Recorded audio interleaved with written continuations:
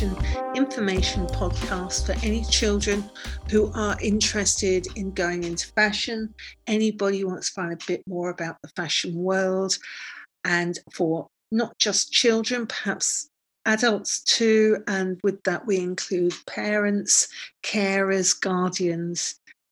Today I'm really excited because I've got somebody who's going to tell you such a great story, and her name is Rebecca Opara, and she's the founder of Embellished Talk, which she made and was established in May 2016. She's an embroiderer, but she's not just an embroiderer. She's a connector. She's an entrepreneur. She's a business owner. You can find her on Instagram at Embellished Talk. On her website, you see how she interacts with other new emerging textile designers. And she's here today to give her story and to explain to you all that sometimes we all mess up, and it's what we do afterwards. And that is a matter of, getting back up, taking ownership of your mistake and moving forward with it. So Rebecca is not only is she an embroiderer, but she also talks at some point about how she would love to be some sort of textiles career advisor. And she would just be exactly the right person, I think. Anyway, do listen to her story. It's very funny. It's charming. She's witty. She's engaging. She totally understands children's problems. She answers some really great, fresh questions. And I hope you really enjoy it. Anyway, here's Rebecca Opara. Good morning, everybody, and welcome to Get Down and Get With It. It's a free children's fashion podcast, and we try to interview people from all different areas of the industry so you get an idea of where you would like to go if you pursue a career in fashion. And today we're really lucky because we're speaking to Rebecca Opara, and she is the founder of Embellished Talk. It was established in May 2016, and Rebecca is not just an embroiderer, she's also an entrepreneur, she's a businesswoman, so she's going to tell you all about it. So welcome, Rebecca. Thank you. So Rebecca, there's a question that all children just ask, so we kind of put it all together because we just thought it was a really good one to start off with. And that's it. Tell us about your story and how you got into fashion and where you are within fashion now. So I got into fashion. I became interested in fashion when I was maybe around 14, 15. And my dad used to give me pocket money. And I remember going in WH Smith and buying Vogue magazine. Yeah. And I didn't really know, I knew it was a fashion magazine, but I didn't know much about it. And I remember flicking through the pages and being really surprised at how expensive clothing was. Like I didn't understand why. Yes. And I thought, do people actually pay for this? And then I kept buying it because I just really liked the fantasy of it all, because it was so far away from how I shopped as a teenager. Yeah. And there was one designer, Matthew Williamson, British designer. Yeah. And he used to, or he still does, he makes really colourful, bright clothes. And there's always a print, there's always some sort of embellishment, there's always some sort of texture. And I became obsessed with him. And at the time, I didn't know that I was interested in textiles, but I didn't know it was called textiles, but I knew that I liked the fabric of fashion. Yeah. And so after that, I was at school, and then I went to college and I studied textiles, luckily, and I became more familiar. I gained a lot more knowledge, and I focused on surface print, so screen printing. Yeah. So I did that at college. I did it at GCSE, I did it at A-levels, and then I just... Sorry, so I'm butting in. I'll just... No, go on. Next little bits, because I know that children will be thinking, I want to know a little bit more about that. So I'm going to ask you about a question that the children always ask about, why are clothes so expensive? But I'll ask that. If you don't mind just telling us what it was like for you at school. Did you have friends who were in the same thing, or was it just your thing? No, it was definitely just my thing. School honestly was it. I don't know. It was good and bad. I had a really tough childhood at home. Yeah. My dad was really strict. He was very abusive as well. So school for me was like a social sanctuary. It was just a second place where I could be free and I could be myself with no consequences. I mean, discipline from teachers, but not severely how it was at home. So school was good in that sense because it was an escape from the tough childhood I had. But with saying that, I was so happy to be free at school that I didn't focus on my education. Yeah. I completely ignored the fact that I was there to learn. I was just there to socialize with my friends. We wore a school uniform, and my highlight was buying new shoes, buying a bag, buying anything that was outside of the uniform that would complement the uniform and make me unique. My priorities were really in the wrong place at school. And so school was okay. It was good in the sense that it was an escape, but my friendships, they were up and down. Like, I had some good friends, and then I had friends that I'd fall out with. And then towards the end of school, I don't know, all my friendships kind of just fizzled out. I guess because we were young. I can't like pinpoint why they fizzled out, but they did. And I remember at 16 going to pick up my GCSEs with a friend, and it was really warm that day. We were walking to school. I remember it really clearly. I picked up my GCSEs. I opened the envelope and I failed every subject. Every subject. And, you know, that's awful. It's awful, but it's also like, well, duh, what were you thinking was going to happen? So it was a real big shock. And I opened the envelope and I was like, oh, I've been here for 5 years and how can I not have accomplished anything? This is crazy. And then my friend who'd also failed her GCSEs, she was fine. She was like, should we go to the high street? And I was like, I need to go home and sort out my life. I can't be in a place for 5 years and not have accomplished something. So from that moment, it obviously altered the plans of my pathway in education, because I knew I always wanted to do my GCSEs, A levels, and then uni. That was the path I wanted to take. But obviously with no GCSEs, I had to redo my GCSEs. So I decided to, my secondary school was in East Ham in East London. So I decided to go to a college in North London in Holloway, far away from all my old friends, from anything that I knew. This was over 21 years ago. So there's no Google Maps, there's no City Mapper, I didn't even have a phone.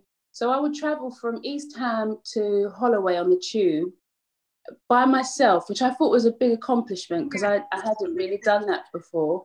And I started again. So I retook my English, maths, and textiles at college. I also did electronics GCSEs. I did that to impress my dad, but I dropped out halfway through because it was really difficult. I had a really good patient teacher who was repeating the instructions like 5 times, but it just wasn't going in. So I just thought, you have to do what you enjoy, don't you? Yeah, I didn't enjoy it at all. It went way over my head. Yes. So I thought it's best that I drop this subject and focus on the subjects that I'm capable of doing and that I actually need.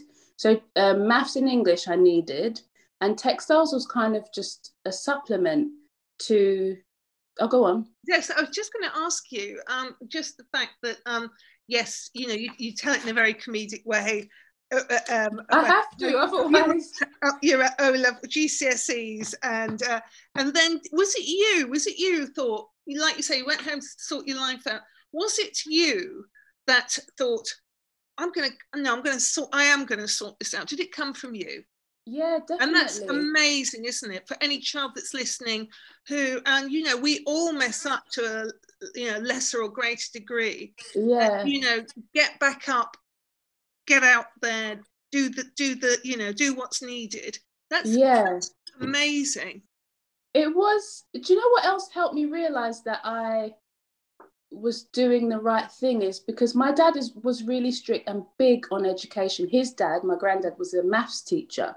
Right. So when I came home from failing my GCSEs, I was so upset and disappointed with myself. Yeah. My dad didn't even punish me. He didn't lecture me. He didn't shout at me. I think he saw that I was punishing myself enough and there was nothing he could say or do.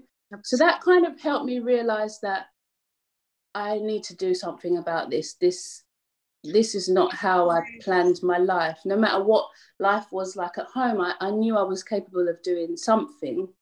So so I went to college in Holloway, and I really, really loved college. Wonderful. I worked so hard to do my GCSEs again, and I passed. And then I decided to do A-levels, textiles and media. And then that's when my love for textiles grew, and I applied to go initially to Central St. Martin's and then to London College of Fashion. I didn't get into CSM, which was probably a good thing because the course at London College of Fashion was better suited. Mm. And so I did an art foundation for a year, which was kind of like a broad umbrella subject of menswear, womenswear, textiles, and accessories. And even though I love textiles, I thought that maybe I wanted to be a women's wear designer. Yeah. But doing the foundation really helped me decide that no, I'm better suited at textiles. And then that's how it grew. And then I did a textiles degree at LCF, London College of Fashion. But it was mainly focused on screen printing. Yes. Yeah. And if I'm honest, I don't like screen printing. It's really messy. And it's really... No, I'm pleased you said that, yes. It's really... There's no guarantee the design is going to look good. And I didn't want to waste my time doing lots of negatives and exposing screens and washing the screen and printing fabric and it just doesn't come out. But this was years ago. Now they have an embroidery course, which I wish they had back then. So that was the only course available to me. So I did what I could in that course. And there was a small segment of embroidery that we could do, but it was new. So it wasn't really, we couldn't explore it as much because there wasn't much to explore because it was a new bit of the course. So after I graduated doing screen printing and textiles at LCF, I taught myself embroidery, and I did that by watching loads of YouTube videos, buying loads of books, looking at clothes and just looking at a stitch and thinking, okay, I know how to do that running stitch. I know how to do that back stitch. And it just grew from there. And I've been doing it since 2007, which is I can't do the math, but it was a long time. And I love it. There are still so many stitches that I don't know and that I want to learn. Exactly. And it doesn't bore me. And I get bored really easily, but it doesn't bore me at all. Like I kind of... Do you find it quite relaxing when you're doing it, or do you find it really intense? No, relaxing. I always feel guilty or uncomfortable when I haven't done it. So I didn't get to do any yesterday because I was busy doing other stuff. And I thought, I didn't do any embroidery yesterday. Like I have to do something each day. It just makes me feel a little bit accomplished. Somebody who mucked up all her GCSEs in the first instance, self back up, then has now found embroidery and how you relate to it, and it's part of your life, and also the importance, I suppose, of the art foundation course, because we speak to children obviously, and a lot of them are just, well, it's quite natural, they just go, fashion, I want to do fashion, and you're going, do an art foundation course, going, oh, I want to do fashion, and actually as part of that art foundation course you realize you do love fashion, you do want to do fashion, but you want to do this aspect of fashion. And I think a lot of young people, children, focus on, what should I do at uni, what should I do for a degree? But I honestly think that art foundation is one of the most important subjects a student can do, because they might realize that actually they don't like the making side of fashion. They might prefer buying or Absolutely. the administration or the merchandising. There's so many roles. I think it's really important to get familiar with the types of roles out there, because Absolutely. making clothes it's actually quite a small part of a fashion business, because you have to deal with accounts, you have to deal with employees, exactly, branding. There's just a little part of making, actually. And most of the time, if you become, quite a biggish, not even a big brand, but you are going to need help, and you probably won't be doing the designing. You'll be managing everyone, and you'll hire designers, or you'll have interns who'll be doing the designing. So it's good to know what's out there, and you can look in magazines, and you can even go on Instagram and just look in people's bios to see what they do, because there's a lot of the fashion industry is massive, and designers are just a small part of it. Yeah, and I do this thing where every week I pretend I'm a graduate and I've left my college, because sometimes I don't always think people are aware of what's out there, and just start looking for jobs online, see what's out there. And the majority of jobs that are in fashion are the more kind of like, I would think it's almost like more fashion than designing, because designing, you can sometimes be quite removed from it, can't you? If you like the buzz of fashion, there's so many other jobs, and garment technologist to exactly. Let me just write down, product developer, buyer, of course, quality assurance manager, production manager, business intelligence analyst, and so many other jobs there that are great. Yeah. And they really are fashion, but these are the jobs that are out there that people don't really hear about, do they? Because the focus is quite often on the designer. Yeah. So anyway, sorry, I've dragged you away from what you were talking about. No, it's okay. So then you were LCF. Yeah. And so I graduated my degree, and it's actually good what you've just mentioned. I didn't know what job to look for. Yeah. I had no idea what to type on Google. So I didn't know what to look for, because I didn't know what I was looking for. Yeah. So I carried on working part-time as a sales assistant at H&M. And I really hated it, because I was like, this is not me. This is not what I want to do. This is fine when I was at uni, but I don't want to do just this anymore. And I you had student debt as well. Yeah, the student loan and everything else, and being in London is expensive. So I looked for jobs, but in all honesty, my first fashion job I had was what was it called? It was so I worked for a company that provided jersey clothing, so stretch fabric clothing for the Arcadia Group, H&M and Primark. Mm-hmm. So I was like an admin assistant, and it was not fashionable at all. It was far, far, far in Hanger Lane. I don't know if you know where that is. I do know where Hanger Lane is. Yes, it is far. And I don't know about your students, but I know when I graduated from uni, I thought, I'm going to get a fashion job, and I'm going to look fashionable, and I want everyone to see me. And it was the opposite. I was in Hanger Lane, far away, and I was doing this administrative position, and I didn't like it.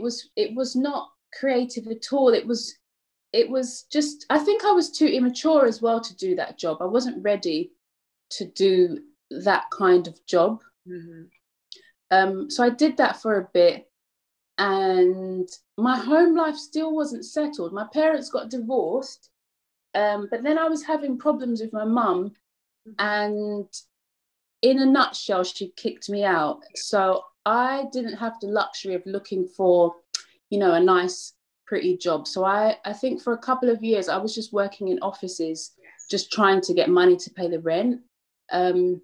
And it was okay, but, in the back of my mind, I knew that I wanted to do something in textiles or fashion. So I was working lots of admin jobs in offices, just really random, non-fashiony jobs. And I think It's when I met my boyfriend, who's now my husband. He was a freelancer, or he still is a freelancer. Not fashion related. He's an app developer. Okay. And he worked from home, and he really enjoyed his job. He enjoyed his life around his job. And I thought, I need to do this. I need to enjoy my life around my job. I feel much more settled now. I'm not having any like family drama. So I quit my job, my last office job with an education company. And I did just a little bit of temping. I helped this woman organize Christmas party that was really fun. And then it was random, but it was fun. It was kind of messy. It didn't have structure. I was working in her living room. I was helping her do Sainsbury's food orders and looking for like places to run the party. It was random, but it was what I needed. It wasn't serious, and it was going to come to an end, which was good. I didn't want anything permanent where I was like, oh, is this it? Yes. So I did that for a few months, and then I, in between all this like changing jobs, I also managed to get a teacher's qualification teaching English to foreign students. Oh, great, yes. So I lived in Paris for a while and I taught there. That was a really good experience. That's how I met Ola, actually. Oh, of course, because Ola was in Paris. Yeah. Yeah. So I did that. Works with us at the fashion school. She is probably the one person that she's so vital to us, and she's so part of us. So just Ola is, So I did that, came back to London, and then I can't remember when it was. Then I started my blog, Embellish Talk. I thought I knew I loved textiles, and I wasn't really looking for a job in textiles. I just wanted to do something with textiles. So I started my blog. I got a domain name, and then I interviewed so that's what I did. I interviewed other textiles designers and makers, and basically just asked them if this was their full-time job and if they had other jobs, basically how they were making money doing what they were doing. And I'd asked them about the creative journey as well. And then I got really inspired and I started to go to more networking events. And then I met someone, a entrepreneur who owned her name's Sharmadean Reed. She's really popular. She's a good person to go to if you want careers advice. Oh, so she had what's her name again so that we can write it down. Yeah, Sharmadean Reed. Sharmadean Reed. Yeah. Brilliant. And she used to own.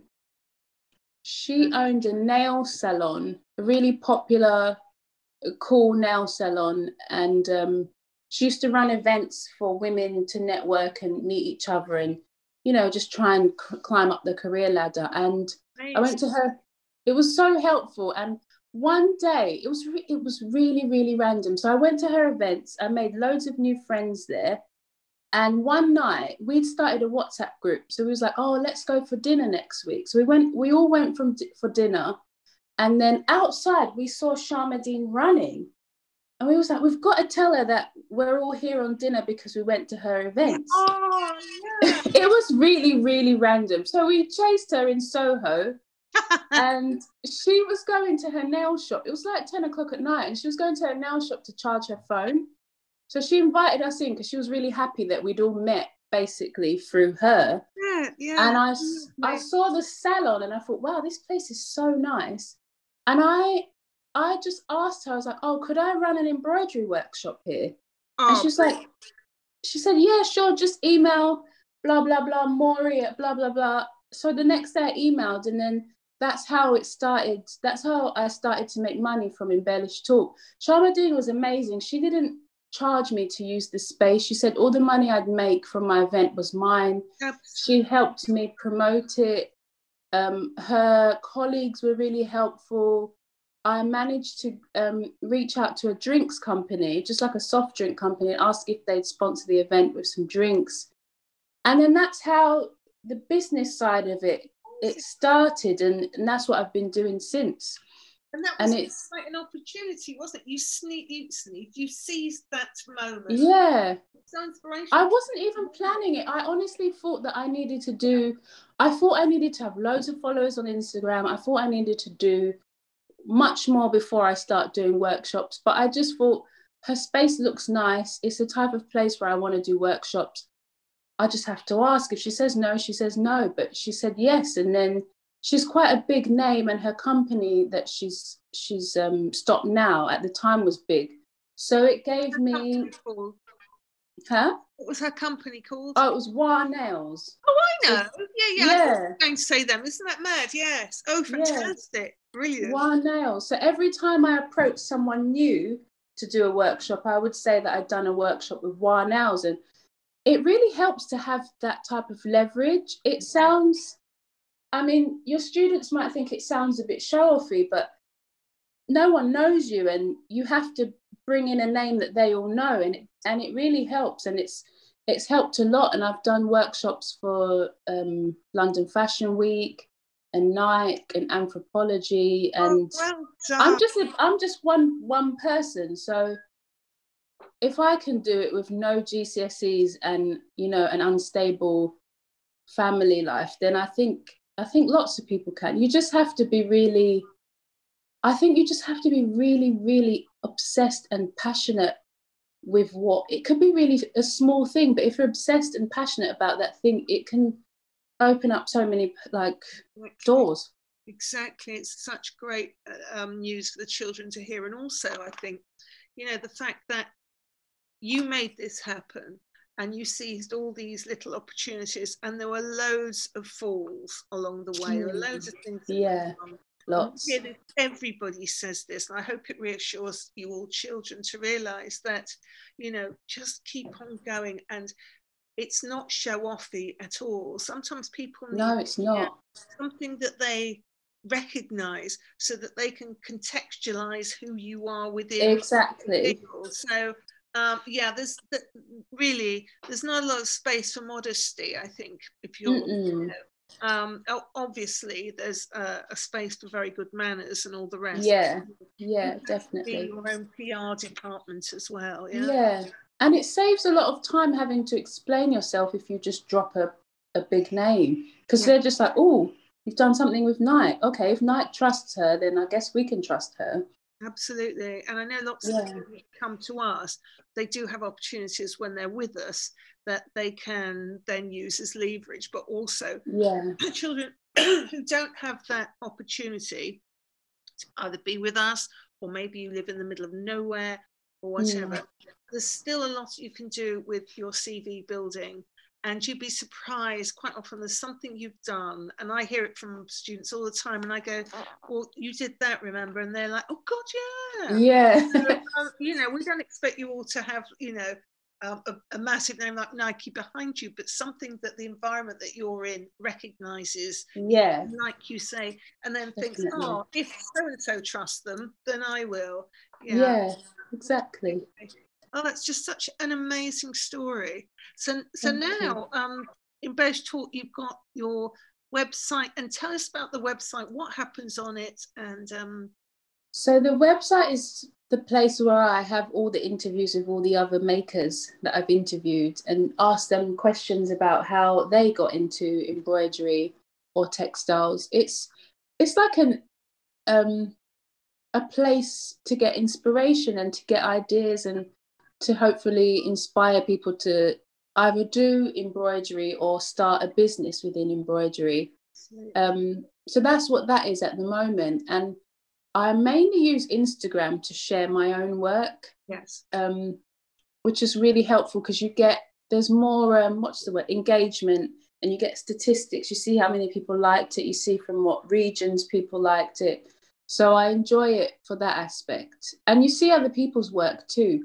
I mean, I've made a conscious effort now to stop looking at other embroidery designers, because it's a little bit interfering, and I sometimes feel like, oh, how comes that person's work got more likes than my work? So I've just decided not to look anymore, because it's a little bit of a waste of time, and it's not a good waste of time, basically. No, and So then you can bring it back to your own self-esteem, can't you? And yeah, exactly.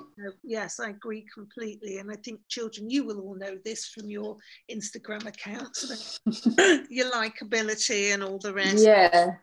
Try not to get too involved in that aspect. Yeah, I don't think some of you may not really have thought about embroidery, but it's such a beautiful craft. Yeah. And so it's so oh god, I sound really corny. So it's so enriching. You look at it, just think, oh my god, this is just the best.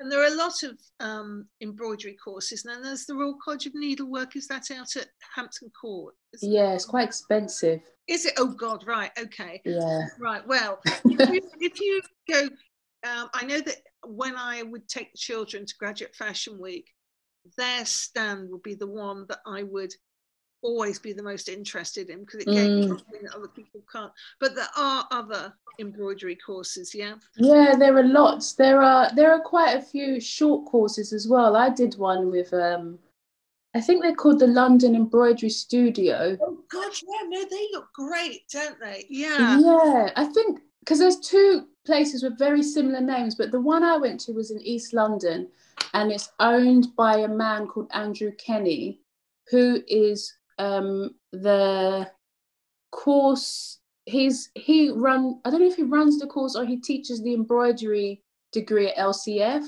Oh, right. Okay. So that's a perfect.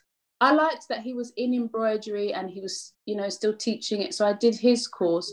He didn't teach the course. It was one of his students who taught the embroidery course. I think it was 5 lessons. Yeah. And it was really nice. The studio is really nice. There were a few other people there. And you learn so much. And yeah, I really enjoyed it. I would do it again, to be honest. I thought it was really enjoyable. Yeah, absolutely. No, I always thought it looked great, really. Yeah. Good. And that's a lot cheaper than Royal School of Needlework. Okay. There is one that I would love to do. I don't know when I'm going to do it because I have a daughter, but there's a place in France. I think it's Lesage. Oh, yes. He used to do all the embroideries for Yves Saint Laurent. That's right. And I think Chanel bought the company to keep the crafts intact, to keep the crafts going. And I would love to do that course. Yeah. Eventually, not now, but eventually. It does look beautiful. I remember going over to LA to Fashion Institute of Design Merchandising, I think it's called, and they had a Lesage exhibition in their college, and it was really internal for the students, and it was just so amazing. It's amazing, yeah. It's such a beautiful thing, embroidery. It's really incredible. Yeah. The stitches they do, the way they use the beads, there are just so many techniques, and it's a lifetime's work, I think, and it's amazing. So I would love to learn as much as I possibly can. Yeah, marvelous. And that's the thing, isn't it? We're all still learning all the time, no matter what stage we're in our career, and that keeps us alive and relevant. And if we stop learning and close the shutters, that's when we become stale. So it's really good.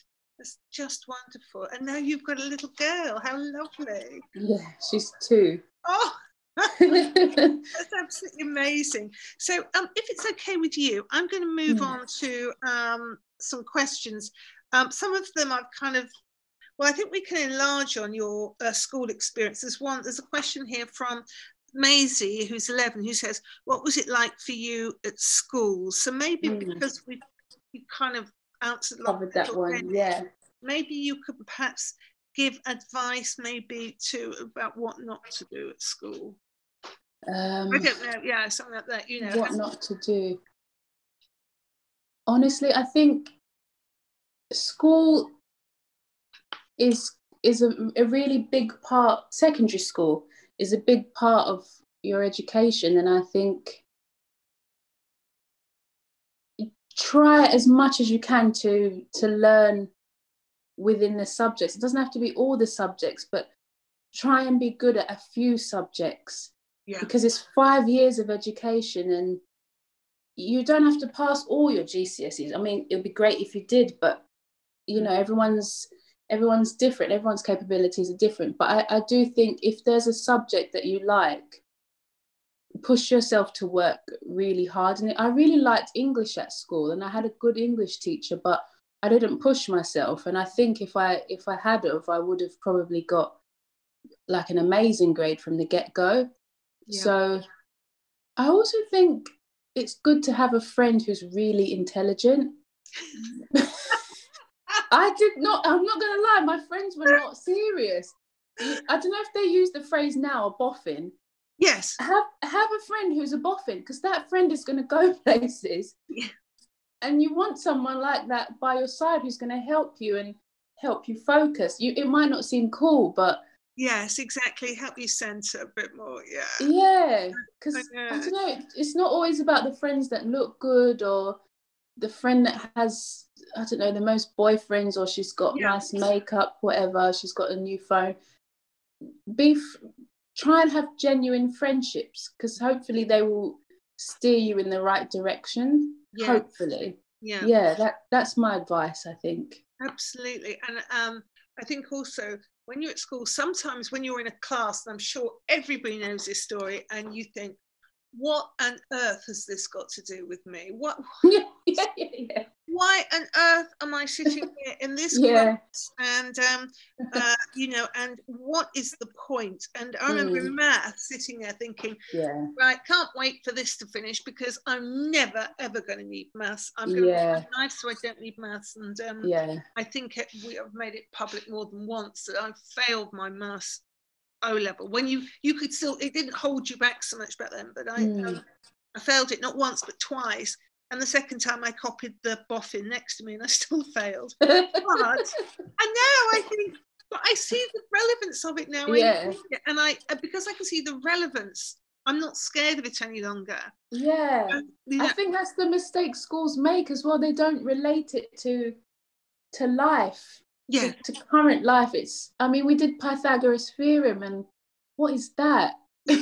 I think, do you know what, I would have paid, I'm really good at percentages, because when I go to a shop and something I love has been reduced, I will work that percentage out. So if they brought that sort of aspect into the class, I would have focused. I would have been like, oh, what, 20% off those jeans, 50% off that. I would have just paid, like, been more interested. So school is a funny old thing, isn't it? You think, I can't wait to get out of here, this is not where I'm going, and actually it's boring. I don't think there's a subject I studied I don't maybe regret that I didn't know more about the subject now.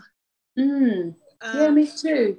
I remember doing German, and really just, it's not a hard language to learn. No. I just decided it was really boring. And it's just, and now I think, that was such a shame. I know, it was free. I studied French at school, and I didn't take it seriously, and that's a really good language to have as an extra, but I just was not bothered. And now if I want to learn, I have to pay and dedicate like time out of my life, when I could have done it for free 2 hours a week for 5 years. So I think take advantage of school as much as you can. And I think that if you're hearing that from us, and we weren't necessarily your template staff, good staff student. I'm trying to think of a word to say it without using some sort of slang that's I know. Anyway, so well, thank you for that. So the next question is, and this is really interesting, if you had a different job in fashion, what would it be? And that's by Matt, and he's 13. I would definitely be a careers advisor at university. Oh, wow.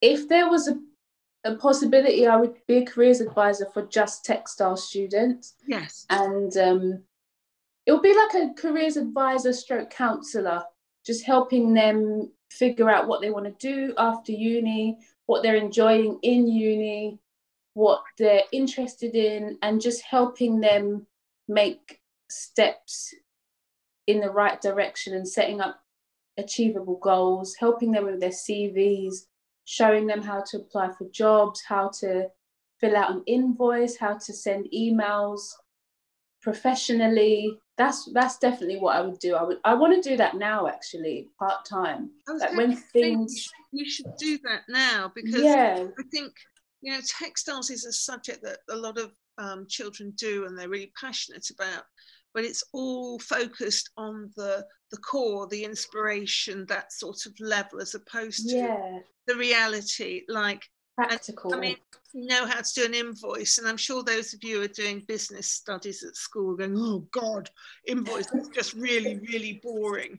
But if you think about it in context of the subject you love, and how and why would you be writing this invoice? What service you provided isn't that exciting? Then it does become, I think I think you'd also be extraordinarily good at it as well. Yeah, I would love to do that. And when things, you know, get better with the pandemic, I'll definitely pursue that. I think I'm really patient, and I just love talking to young people. You know what I realized? All my friends are younger than me. Yes. Ola's, I think, 5-6 years younger than me. All my other friends, I think I'm one of the oldest in my friendship group. So I'm good at talking to young people, and I haven't forgotten what uni's like, so I can identify how scary it is, but how passionate you are and creative. So I think I'd like to do that eventually. Absolutely extraordinary. I'm right behind you. I just love being around young people. Yeah. Really energizing. I found them so interesting. Yeah. You know, I love their humor. You know, I really do. You know, especially, and I love all the tinies, but I'm not so good at teaching tinies as my style. But same. But with the teenagers, I mean, you know, I just relish every time we have a Zoom meeting with someone, because they are just great. So I'm with you. Young people really do keep you going, don't they? Yeah, definitely. A few years ahead of you, so you're a young person to me. So that is, do you know what? I really didn't expect you to say that, and I'm so pleased you did. And I hope that anybody listening will also think, Rebecca's exactly the sort of person I would want to go to, just for some advice, to take you up on that, because I think it'd be excellent. So we've done all about you, which has just been fantastic, and now we go to the advice section. And so the advice section, everybody, is when you write in a question something to do with you and your career and what you want to do, or is it, just something you think, you think, oh, I'd like to know the answer to that, but I wouldn't be able to say it out loud because I feel a bit of a twit. So this is the space for you lot, and no questions a question anyway. So the first one, and this is such a kind of, I think we need to all realize that, that we're not all in such a fortunate place when we and this is from well, she's not said her name, but I'll read it out. So I'm in social services care. I used to love drawing fashion, but I was with my mum when I was with my mum, but it's not so easy now. I'm in a home, and I think they mean a care home. And I feel silly. I just don't know how to get into fashion. I know that there are grants and scholarships, but it's not for me because my life is chaotic, and I definitely not even managed to come out of school with anything. I can relate to that so much. First of all, it's definitely not silly. No, it's not. Your home life might not be how you imagined it to be, but you said that you love drawing, and I think that he or she has to continue to draw because they love it, and a lot of people don't have passions like that, and if you do, you really have to explore it. And I honestly think it will help, even if just a little bit, take the load off how difficult her home life might be, and she will feel a great sense of self-esteem that she's doing something she loves, you know, every day or once a week. And drawing is a good, or should I say, an easy thing to do in any space. Yeah. She can do it on the sofa, she can do it on her bed, she can do it on the kitchen table, you know, whether she's with her mum or she's in her home, it's something she can do. So I definitely think she should carry on drawing and not give up that hobby or passion. And even if when she goes to school she doesn't achieve the grades that she wants, there are so many other options. And if she's got this in her mind now, when she eventually goes back to school, she should try and speak to someone and just say, I'm struggling, I don't feel really confident in my classes, in my lessons, what can I do? And hopefully there's a really good teacher that can say, oh, there are, you know, well, I'll help you with this, or maybe you should do extra curriculum classes. And there are other options. She can redo her GCSEs, she can do an apprenticeship, she can take BTEC classes, she could do a BTEC course. There are so many options. And I always think of Jamie Oliver. He didn't have passed any GCSEs. Yeah. He's just a normal guy. He's not posh or anything. He's just a normal guy. And look at him. Like, I think he's so amazing that he didn't pass at school and he's got this enterprise. Everybody knows who he is. Yes. So I wouldn't worry if you fail your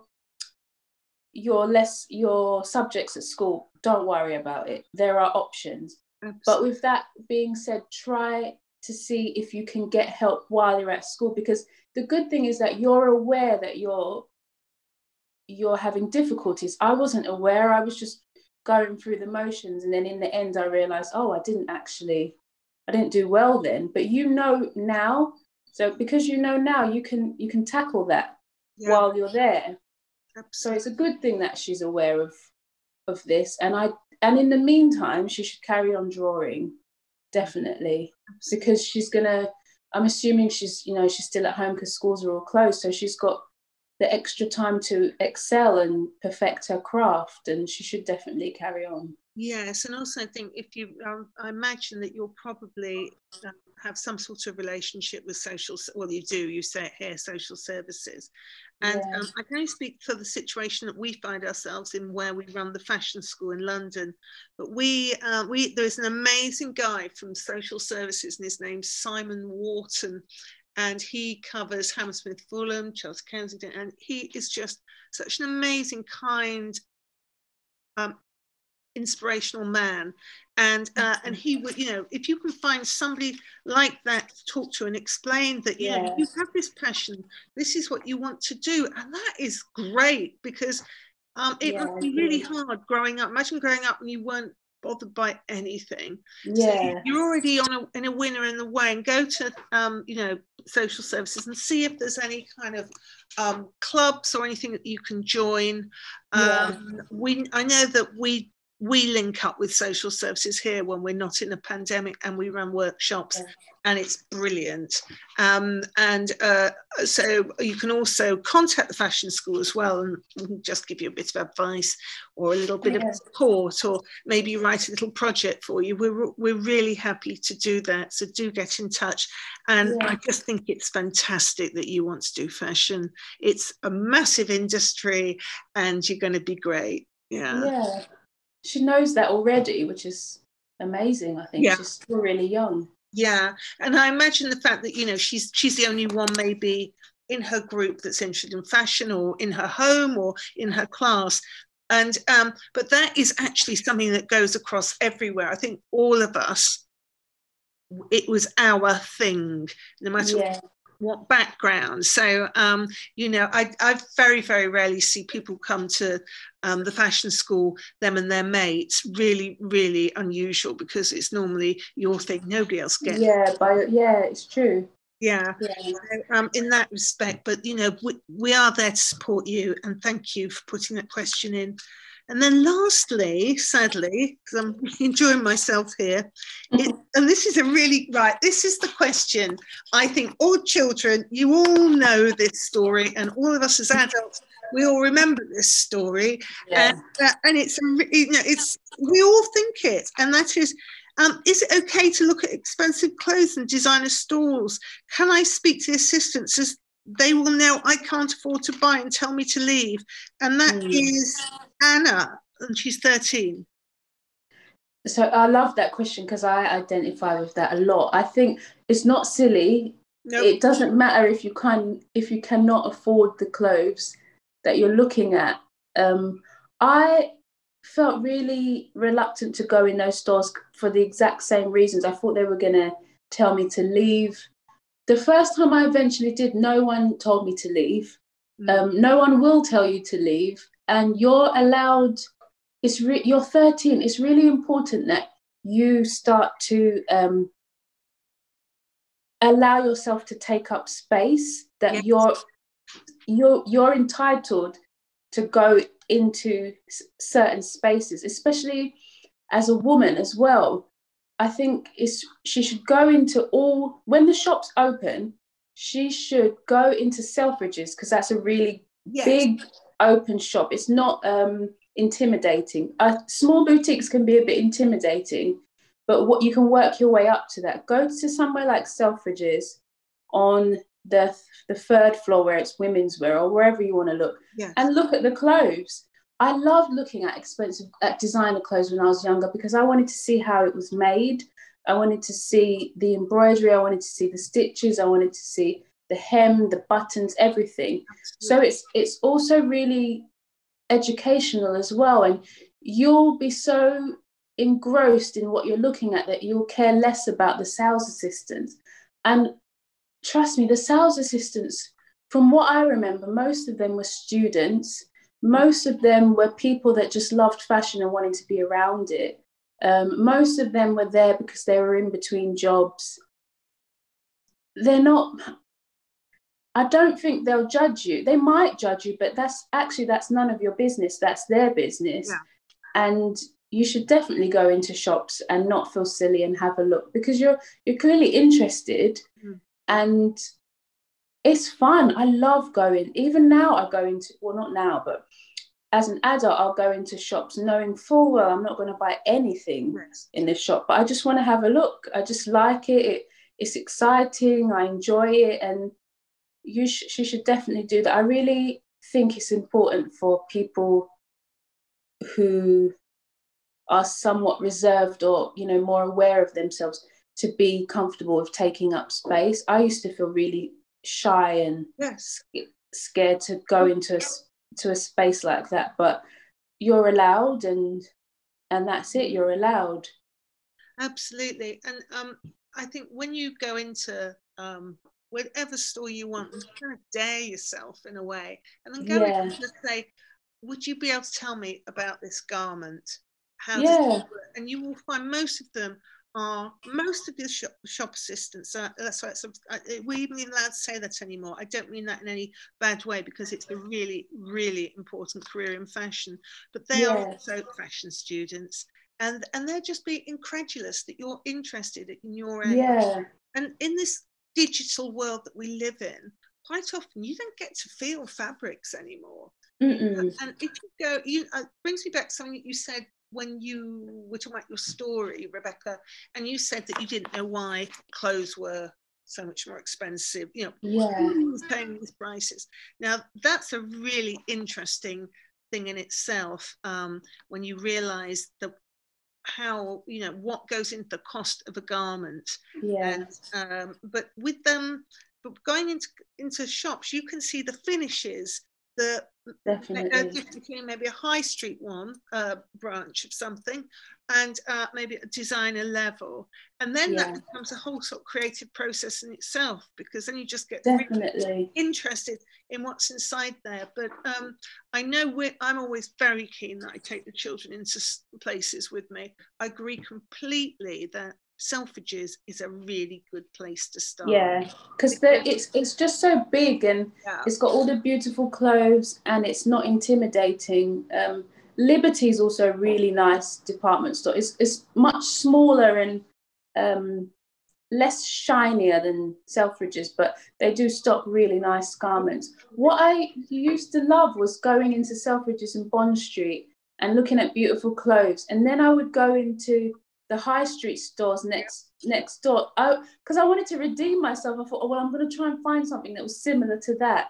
Yes. And then that's how you become more educational, because you realize, well, you're not going to find a high street version as good as that. And that's why that dress costs more than the one from the high street store, because of the fabric, because of the cut, because of the finishings, because of the embellishments. And that's how you become more aware of why fashion is expensive, how luxury fashion is made. And it's interesting. Yeah. And it might even influence your shopping habits as well, because you'll just want to buy. You become so used to looking at these amazing clothes, that's the type of clothes you want. So you'll just try and find the best quality, at a price you can afford. Yeah. And I've gone into every store I can think of, up Sloane Street and all the rest, everywhere. Yeah. I've taken the children. I've taken, some of you who have been to the fashion school in the past will know this, where we all piled into a store and we just introduced ourselves straight away. And the shop assistants were so welcoming and so could not believe that you were all interested in fashion. And sometimes they were even given like little drinks and things like that. I'm not saying that's always going to be your experience, but if you think about it, if you're working in a boutique and, you're just think about it, you're in there all day and you're with this stock that isn't that fast moving either. Exactly, and, yes. And I know that there are lots of tasks and things for somebody in that position to be doing, but to have people coming in really interested in you as well, because ask the assistants, how did you get here? How is this? So it's always been there. It's always been a problem. Same when I was little, probably same when my granny was little as well, and you do feel daunted by it. And also because it's a bit like meeting your hero. I mean, oh my God, I know so much about, Fendi. I know every single bit. And now I'm here. Oh my God. So it's exciting. Yeah. So, dare yourself. Always remember to be really polite. And always with a smile. You don't start handling clothes and, or you don't bring in your mates and they start suffering. It's not. I mean, if your friends are as interested as you are, it's fine. But if they're not, it's probably best to just go by yourself or with one friend who's similar. Absolutely, one friend or even a relation who can be there to support you if you're fortunate enough to be in that position. But it's I think just so important in this digital age. You definitely. Watch what happens to fabrics. You watch, you can see all a collection. Why has the store or the boutique chosen those garments from that collection? What was it that they liked about that? I'm going to say Dries Van Noten. I don't know why. I love Dries Van Noten. That's so weird you said that. Well, me too. But I know that I'm very aware that I've always been in love with him. I love his stuff. But that idea of why did they choose that aspect of the his collection, his runway rather than that?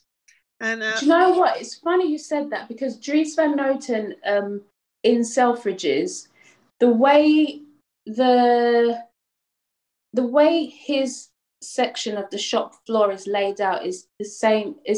They've tried to make it like his boutique in Paris, and it's really beautiful. And the sales assistants they're really nice. And every time I go there, I always ask for a lookbook, and if they have one, they give you one. So I think that's a good place to start as well, because I remember when I was at uni, we had a team project, and each team was given a designer, and we were given Dries Van Noten.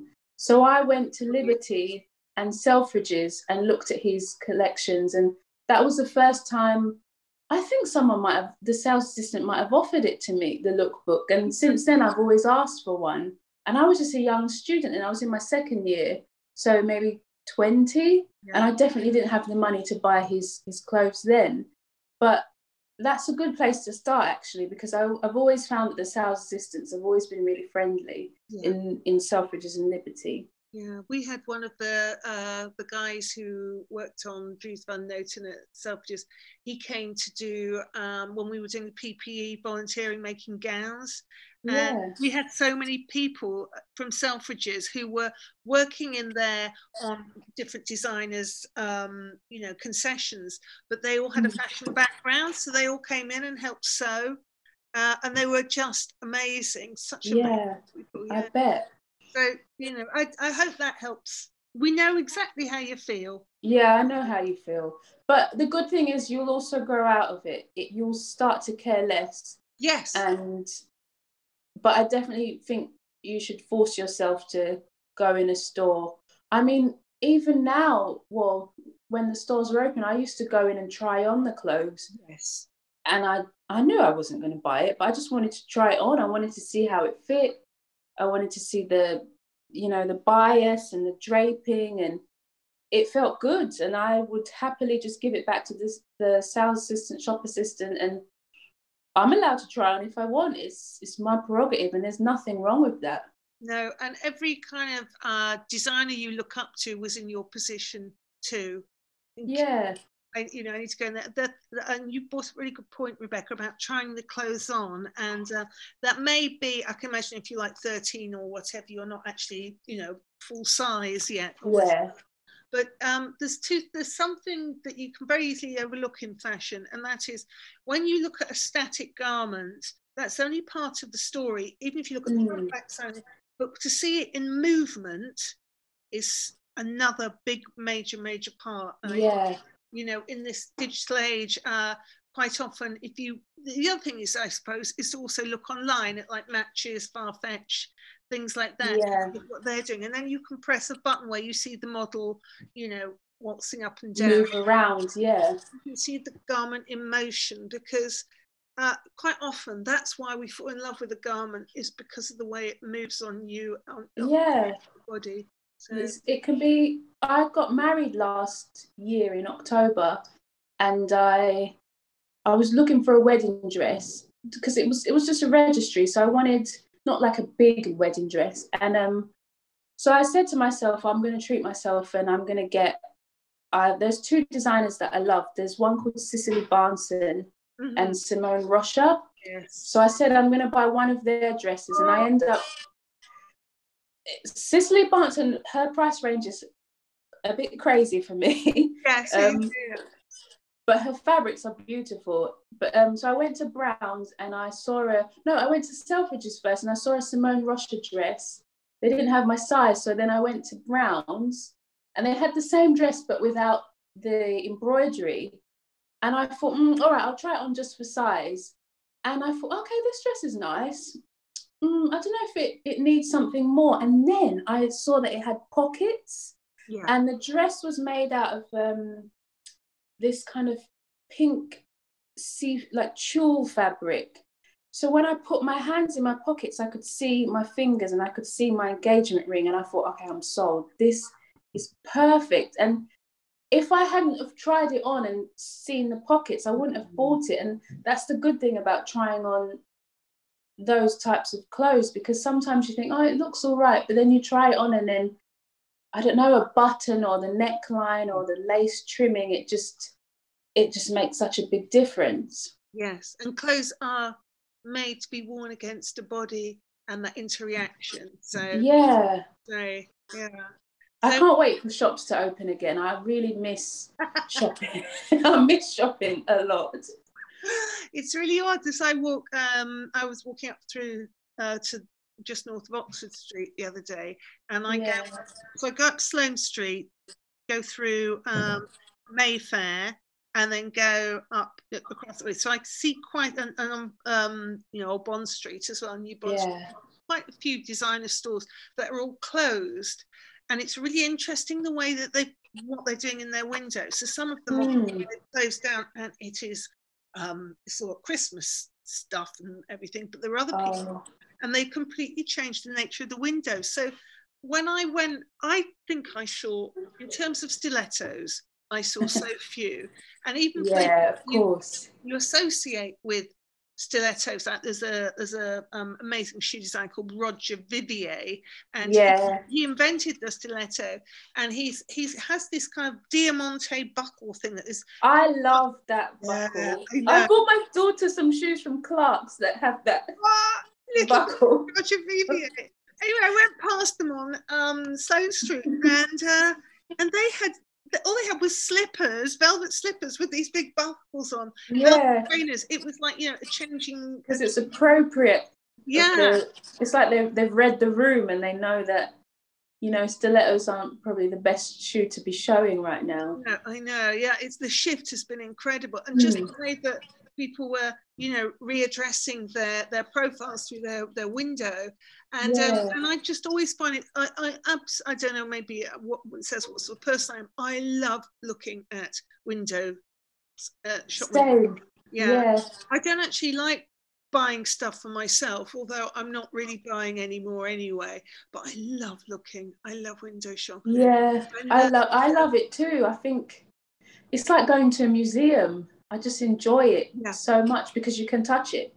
And I really miss shopping. And I think when the shops open, I think her name was Anna, she should definitely take advantage of going to the shops, Yeah, absolutely. Yeah, definitely.